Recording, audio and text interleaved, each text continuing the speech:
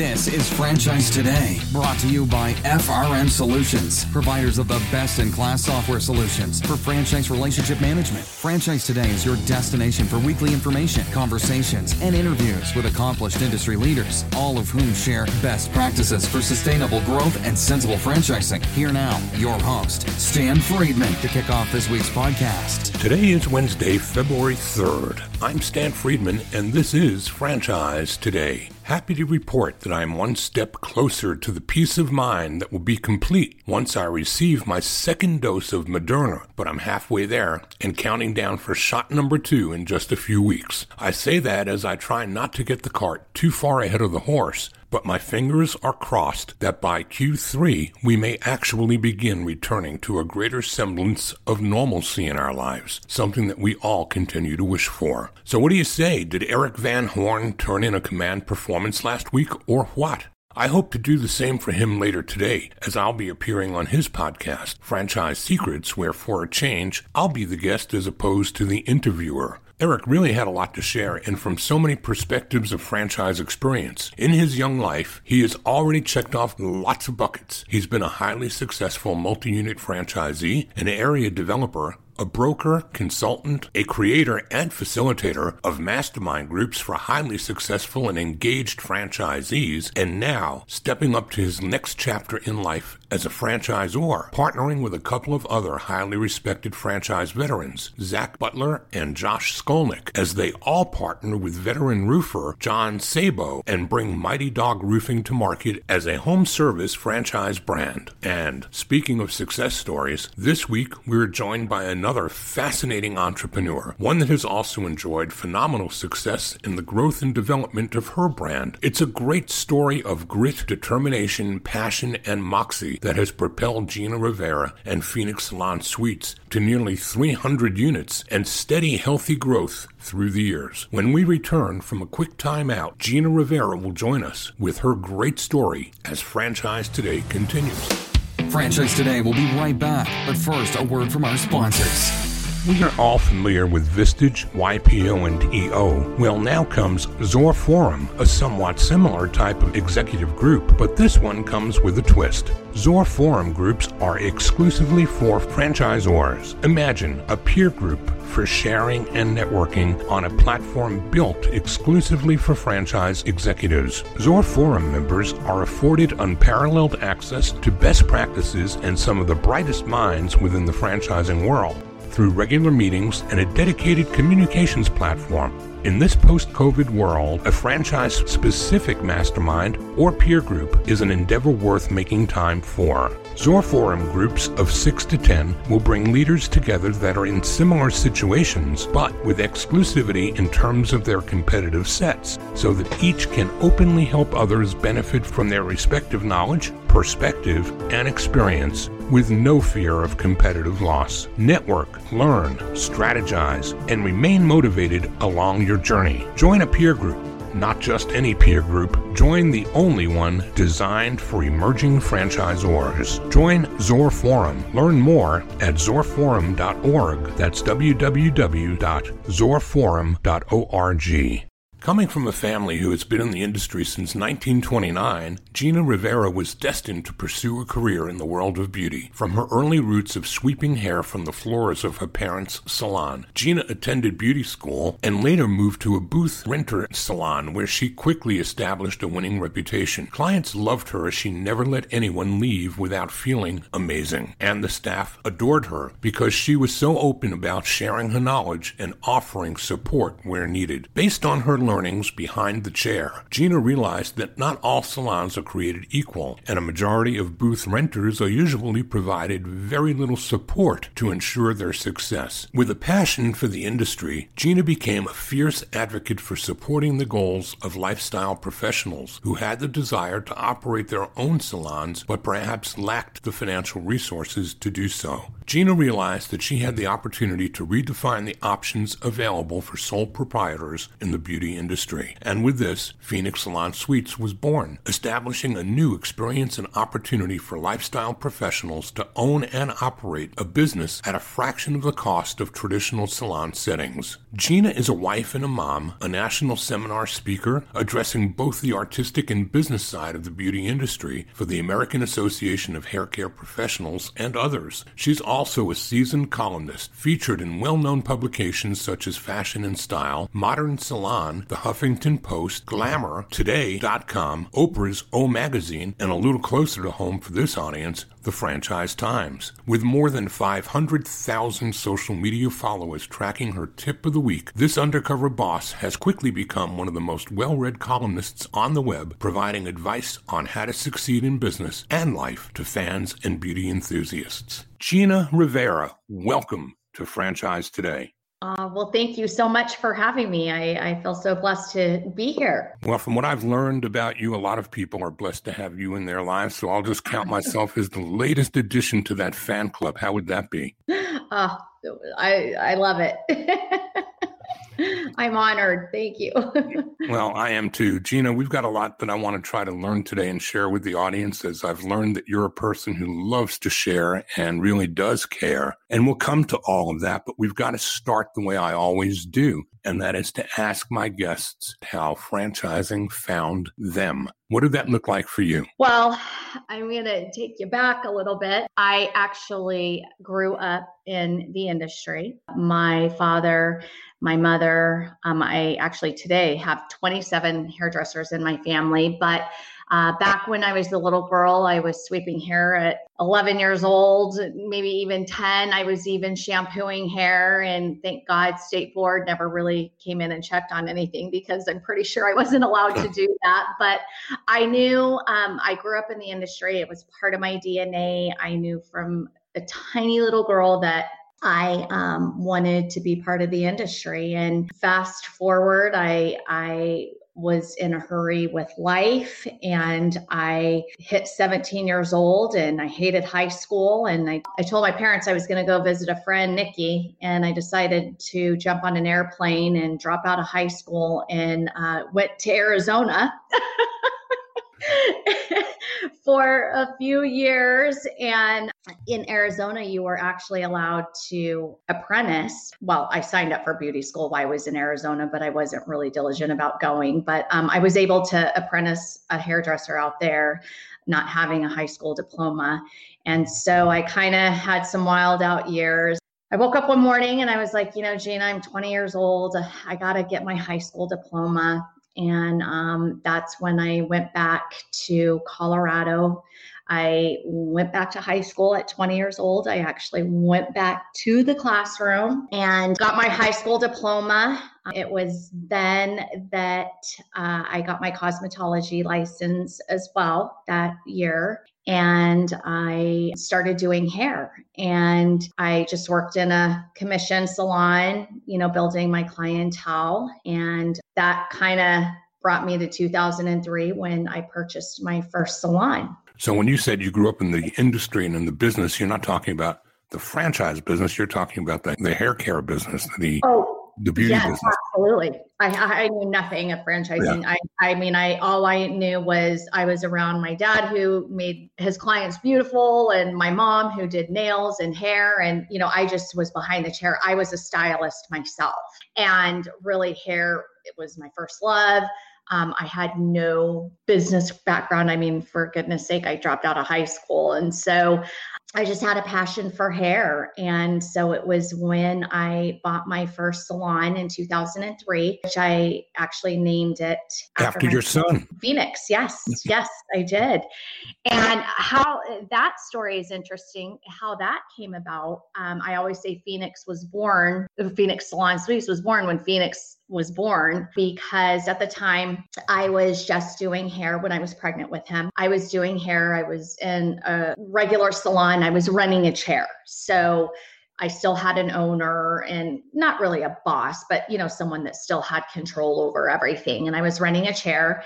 and rent was due every Saturday. And I had went into labor with my son, Phoenix, almost 3 weeks early. And so I went into the hospital. I had Phoenix. I wasn't there that Saturday. So my boss had called me. And of course, she got Jason on the phone, my husband, and she said, hey, how's Gina? Is she okay? And he said, well, actually, she just had her son, Phoenix. And she said, oh, tell her congratulations. But, she wants to keep her chair. Somebody's going to have to run the rent check down in the next hour before I leave. And I looked at my husband at that moment, Jason, and I said, you know what? I'm done. I am so done with it always being about the owner. It's never about the lifestyle professional, the stylist, and their needs and their wants. And I'm done, and I'm not going back. And so it was then that I purchased my first salon in 2003 and named it Phoenix. It was just an open concept salon. I had girls that just rented chairs, and I was behind a chair myself. And I started to find it kind of challenging doing hair, yet running the salon, taking care of the other stylist, what have you. I found it really challenging. And I kind of was at a point where I was getting a little bit discouraged. And I came home and I told Jason, and he said, why don't you just sell it, have a baby, and just want to do hair? Well, it was about that time that I found a space that was in the same strip mall that I was in, my salon. And it was about 4,500 square feet. And I remembered as a very young girl, before my dad had his salon, my mother worked in this salon and she had her own room. And it was decorated how she liked, and she played her own music. And I can remember a little girl like twirling in front of the mirror, pretending like it was my salon. And when the space came available, I went back and I was like, that's what I want to do. So I ran home and I said, Jason, I found this spot. It's 4,500 square feet. I want to build little mini salons inside. Well, he was like, Gina, that's the dumbest idea. And I'm like, no, I swear. So in 2007, I built 22 suites and got it filled right away. Before I even opened, I was on a waiting list. And so in 2008, I decided to do a second location. So I got even crazier. This one was 37 suites, so it was much bigger. And the housing crisis hit in 2008. And I thought I was just going to lose everything. I mean, I wasn't one that came from a lot of money. I didn't have a business background. I just had this love and passion for what I did. And I saw what it was doing to lifestyle professionals' lives, having their own little business. And so when I started losing lines of credit and what have you during that housing crisis, I was just like, oh my gosh, but I still filled up my location. And it was at that moment that I came home and I was like, Jason, he had a marketing degree, he had his own company, and he had been dealing with franchisors in the franchise world. And so I said, Jason, I mean, it's the housing crisis. We still filled this place. Is there any way I could just beg you to sell your company and come over? Because I want to be behind the chair still. I want to do hair, but I want to grow it. And so he, being a wonderful man, did just that. He sold his company and he came over and became my CEO. And in 2012, we opened up our first franchise location. So that's how I got into, so it definitely found me. What was the inspiration to take this concept and turn it into the business of licensing or giving space to practitioners? I think it's become a cottage industry. I mean, it's a big deal now. There are a lot of salons in the competitive set, but where did the birth of that idea come from? What was it that motivated you to think about doing this in a scaled up version of yourself? Well, what it did for me was when I went into labor with Phoenix early, and I mean it when I said I was just so tired of it being about the owners and never it being about the lifestyle professionals and not ever having empathy for what it's like for us to be behind the chair for 15 hours a day and no maternity leave, and the culture wasn't there. And so when I bought my first salon, it was just so important for me that I wanted to build a new culture. And I wanted it to change. I wanted it to start being about the salon professional, the lifestyle professional. And I have such empathy for lifestyle professionals because I am one, that when I was able to give them the opportunity to own and operate their own salon. I mean, I can't even tell you, I get emotional just what that does for them. Like, you just liberated them, and what you've done, you've changed their life. And so that was my motivation, was walking in and seeing lifestyle professionals that are decorating their own suite, and finally they own their own business and they have control, and they're sitting there in tears and parents are hugging them. And I'll never forget, I have a story of a gal that rented a suite for me, and it was in our second location. And I'll never forget, I was sitting there, it was moving day, we had opened, everybody was moving in and moving all their stuff in, and there was just all this hustle and bustle and excitement and ladders and paint. And I mean, it was just the greatest scene in the world. And I'll never forget, I was walking down the hall, and one of the stylists was in her suite with her mom and dad, and her dad was sitting there, and they were both hugging and crying. And he said, I never thought in my life I would ever see anybody in our family own their own business. And for me, that was like, it was just my ticket to go. Like, it just warmed my heart, and that's what motivated me. So how does this work for the professional practitioners? Do they pay you just a flat monthly fee and they keep all of their earnings, or do they pay a percentage of earnings? How does that look? So each location has individual suites. So lifestyle professionals, anywhere from hairstylists to barbers to tattoo artists. Now we're even moving into the kind of the wellness, Botox, estheticians. I mean, just anybody in the health, beauty, chiropractors. We even have teeth whitening, what have you. Anybody in the wellness, health and beauty and wellness. What they do is they rent their suite, which is a weekly rent,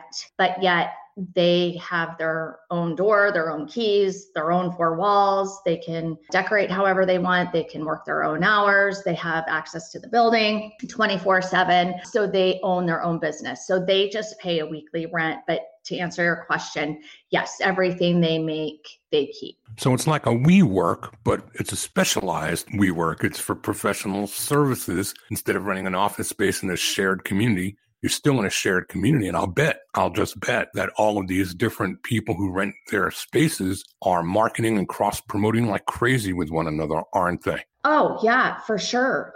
Take for instance, in some of our locations, like I said, we'll have a hairstylist, but we'll have a chiropractor, and maybe a client of the chiropractors is looking for a hairstylist. And so they refer each other. And so it's really a fun dynamic. It's great networking. Businesses cross over and refer their clients to Cindy down the hall who does Botox, and Cindy's client down the hall who gets Botox is looking for a barber. So it's still a tight community, but yet it's their own. Well, we're going to take a quick break. And when we come back, I want to talk about the transition from one or two of these locations that you had a vision for. You had the help of your husband, Jason, and his background. You said he had some franchise experience. Maybe you can tell us a little bit about that when we come back from the break, and walk us up from one or two units to how you turned this into a multi-hundred unit empire. We're talking today with Gina Rivera. She's the founder and the president of Phoenix Salon Suites,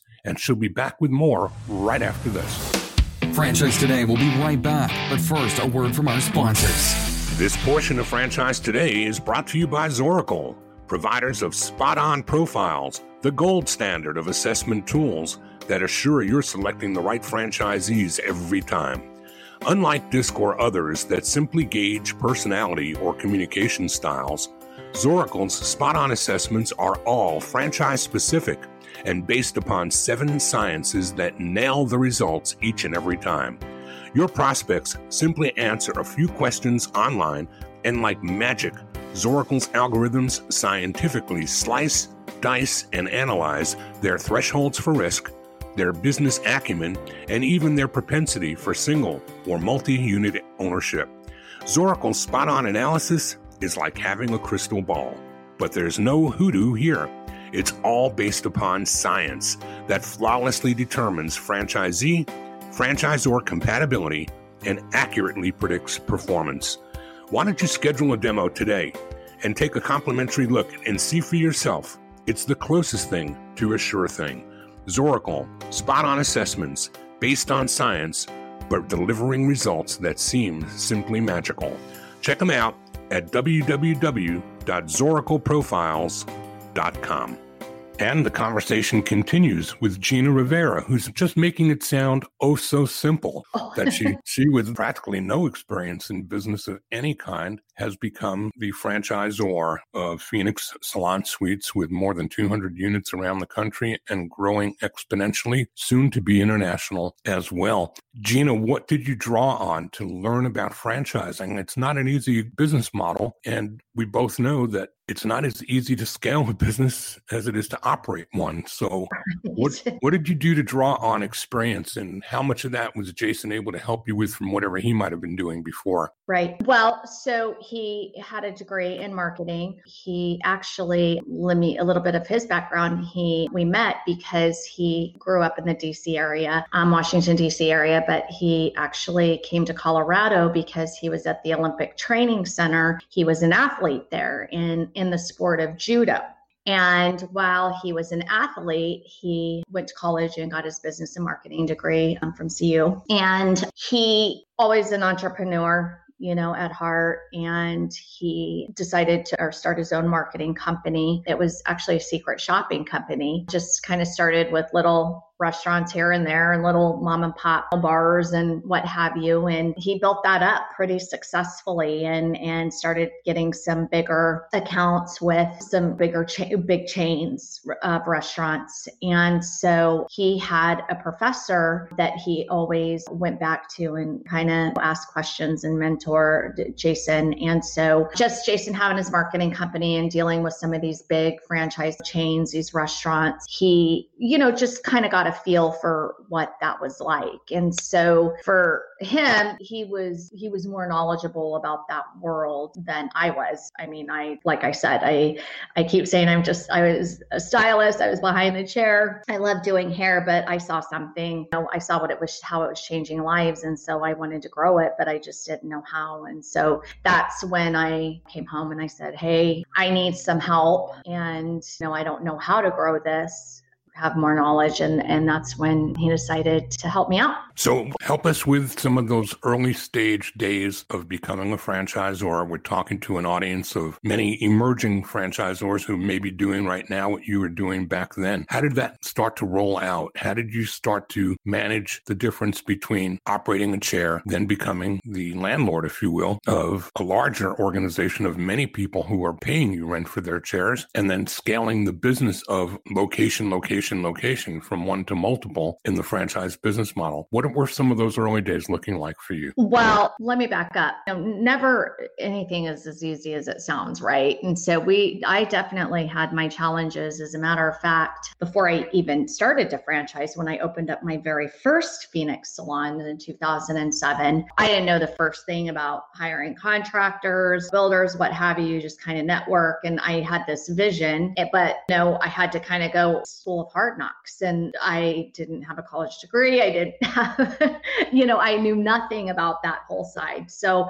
it was just, when I say going to school of hard knocks, that's exactly what it was. It was just hiring my neighbor down the street that knew how to put up walls. And so long story short, when I built my very first Phoenix Salon Suites, actual suite, I was open 2 days and I was doing hair behind the chair. I had the first suite when you walked into our location, and this man in front of my client handed me a certified letter, and I opened it up, and mind you, I did not hardly have a penny when I put in my first salon. I had to scrape savings. When I say that we were down to nothing, like it was either going to work or it wasn't. And so I didn't have anything to lose at the time, and nor did Jason. And we had this new baby, and I get these certified papers, and our contractor didn't pay us up. So I was being sued by every person that put a finger on anything that had to do with that salon. So got into a lawsuit for 3 years. I made over $150,000 in mistakes. I thought white carpet would be beautiful. And so I put in this white carpet. Well, it looked a mess in 2 days. So I had to rip that out. I put in a 110-foot waterfall because I loved water and that never worked. And so I made $150,000 worth of mistakes and I was in a lawsuit. But we got through that. And so I learned a lot. And I'm thankful for that time now, looking back, because it does teach you a lot. You do learn from your mistakes and you get wiser and as you go along. And so by the time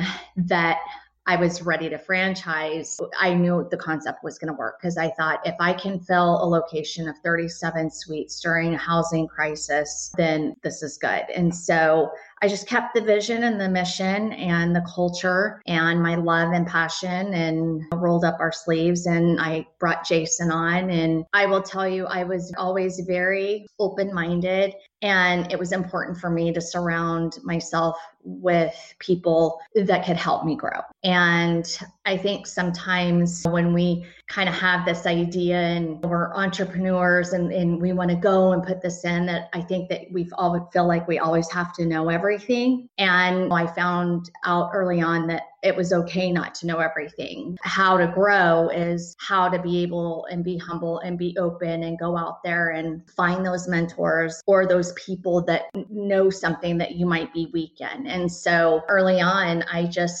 as I grew the executive team part of it, I was just very diligent in bringing people on that added complete value with their thoughts, their visions, their ideas to help grow. You know, it's kind of funny that I talk to a lot of franchisors, and I've learned through my interviews over the years that I find two kinds of really successful franchisors. One bucket would be those who are extremely educated and they are engineers and they've made a life of dotting I's, crossing T's, and everything systematized from day one. And then the other bucket are people like you and me. And that's the people who have all the spirit and all the heart. You called it the School of Hard Knocks. I call mine the School of Lifelong Learning. I, too, never finished college, but I profess to have a PhD. My PhD is an acronym for a people handling degree. And I sense that you've got one of those, too. Yes, mine is not paper. Mine is hugs, putting smiles on people's faces. It's don't do as I did. Just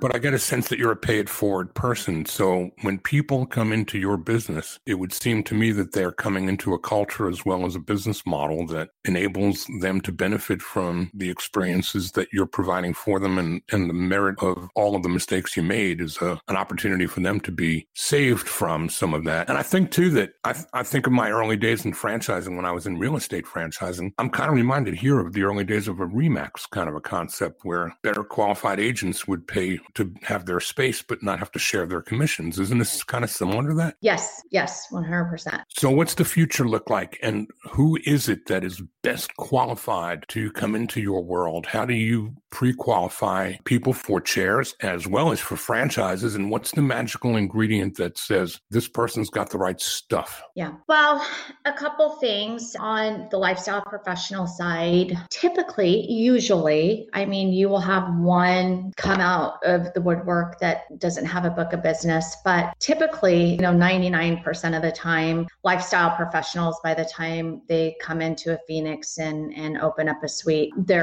have a good book of business. They're established. Not to say that I haven't had professionals come right out of school and, you just get that one that is a go-getter and I'm going to make this work, and they do it. So that side of it, they have a pretty good book of business and pretty established. So that says a lot. And then on our side, again, it's just about executives that people like from real estate to construction to operations. I have a phenomenal team that I can't be more proud of, that are just amazing at their areas that they live in. And that is huge, to surround yourself with a good team always. And we're continuing to grow. I'm just on the verge of crossing 300 locations in the US. We are just getting ready to go into the UK, and we're growing rapidly. And I have to tell you, even during this pandemic, we really never had a store close. We're still opening stores. Our interest in suites has gone up since the pandemic 400%. So it's amazing how the pandemic, how much we are still rapidly growing. And that has a lot to do with just, we might be getting off track here, but that has a lot to do with lifestyle professionals. They go into work, they're working 12, 15 hours a day. They're on this hamster wheel. They're just going. And the shutdown happened when the pandemic hit, the first time in history that salons were shut down. I mean, my dad has been behind the chair since he was 19 years old. He retired at 76. And so when it first happened, he was like, Gina, you can always count on, you'll still always be able to do hair through crises, through pandemics. We've been through so many, but this was the first time in history that had ever happened.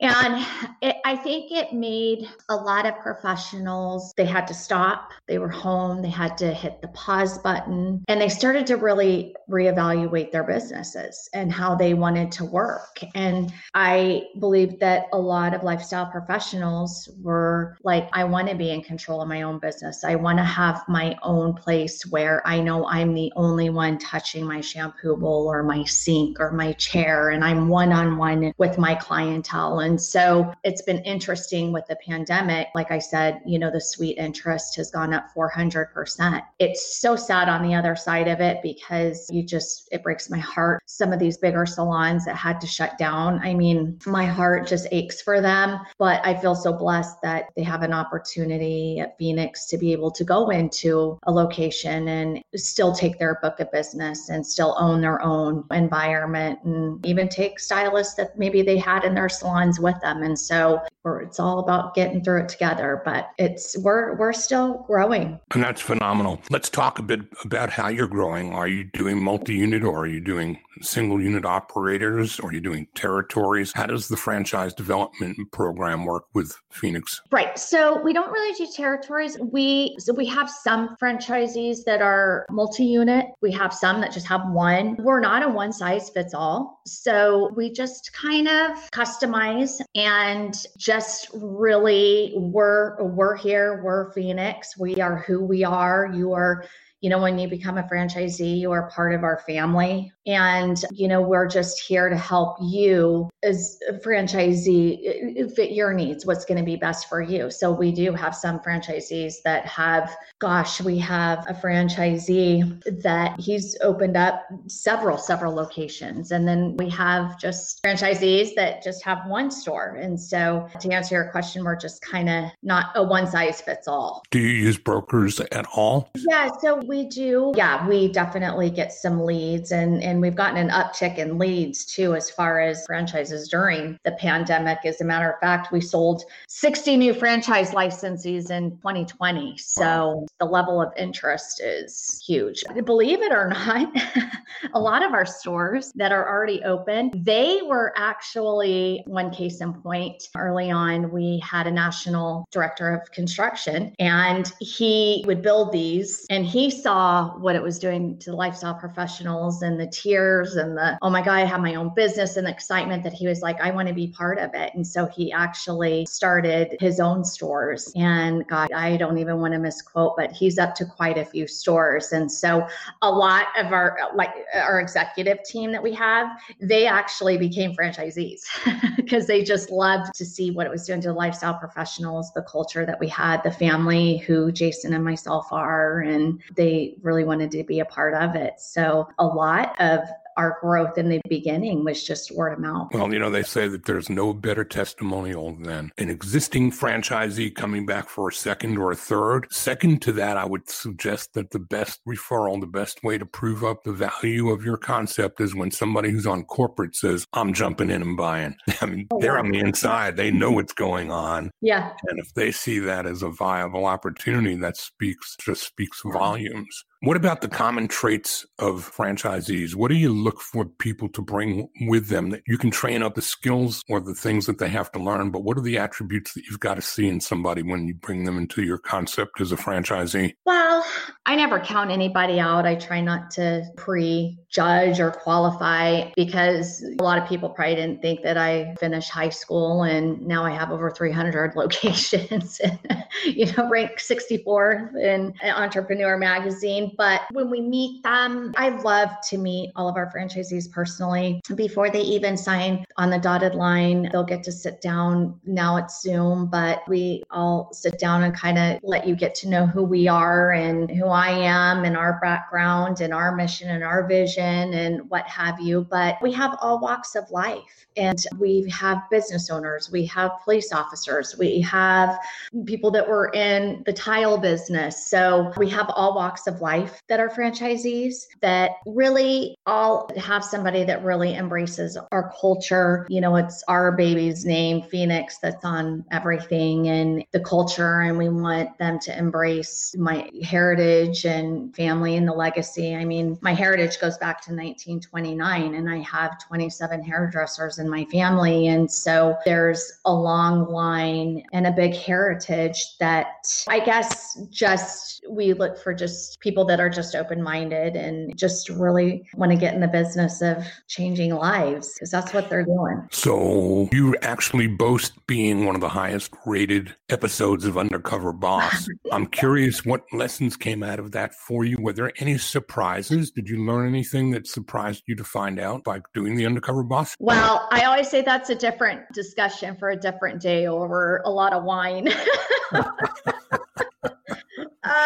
And I went kicking and screaming. I did not want to do Undercover Boss. I was so upset about that. And we probably don't have near enough time to talk about all that, because like I said, I'm not kidding you. We could sit here for a year, but didn't want to do it. I went kicking and screaming, but I did it. And I'll never forget, they had picked us and they wanted me to go undercover, and I had to leave my kids and leave my house and travel with these 35 people I didn't even know for 10 to 12 days, and being behind a camera 24/7. I mean, I was content. I was a mom. I was behind the chair. I had my salons. I was content. And so I was just sick, and I just was praying this show would get canceled. I was praying for everything that would happen, that I wouldn't have to do it. But one night I was just on my knees, and I was just like, Lord, look, I mean, I don't want to do this. And there are so many people out there that have trained their whole lives and want to be on TV. You can go use them. I'm fine. And he said, I'm sending you on a job for me. It's not about you. It's something I'm sending you to do for me. And so I went, and I can't tell you how it changed my life. And I'm not talking about the cameras and TV and all of that, but the salon professionals that I met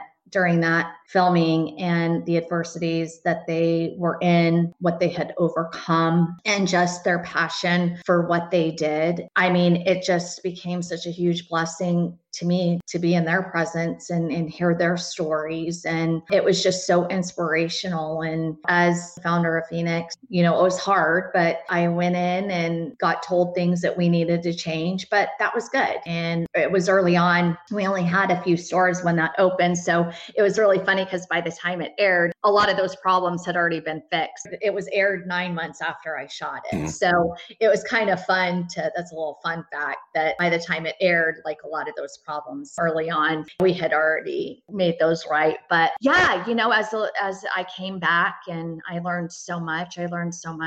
What I needed to do better, how to make a better environment for these lifestyle professionals. I watched how CBS ran their team and what an inspiration they were and how they ran things. So I definitely came home with a bigger sight for running a tighter ship as far as with my executive team. And then, of course, the marketing piece. I mean, who knew that it would become the most popular episode, but it did. But that obviously, branding wise, just really catapulted Phoenix. Gina, we're coming around the final turn. At this point, I've got to ask you, is there anything that I didn't ask you today that you might wish I did? No, what we talked about is what we were supposed to talk about. How about you? I feel great. I think you've done a terrific job of just being yourself and helping this audience understand that putting one's mind to anything can make it happen. That doesn't mean that it will be a home run like yours for anyone and everyone who comes about it without a formal education, but determination, will, and heart and soul go an awful long way as currency. And I think you've kind of demonstrated that clearly here with what you've done with coming around to 300 locations. What about some contact info? If those that wanted to try to reach back out to you and get a little more information, how would you put them in touch with you? So social media, at Facebook, you can go to Gina Rivera. It's just Gina Rivera. I have an Instagram, Beauty Expert Gina. And also, obviously, you can always reach out on our website, Phoenix Salon Suites. Just reach out to me anytime. Terrific. Well, I've really enjoyed this. Well, thank you so much for having me. And thank you for being you and you doing this for everyone. Well, time flew, Gina. Too much fun.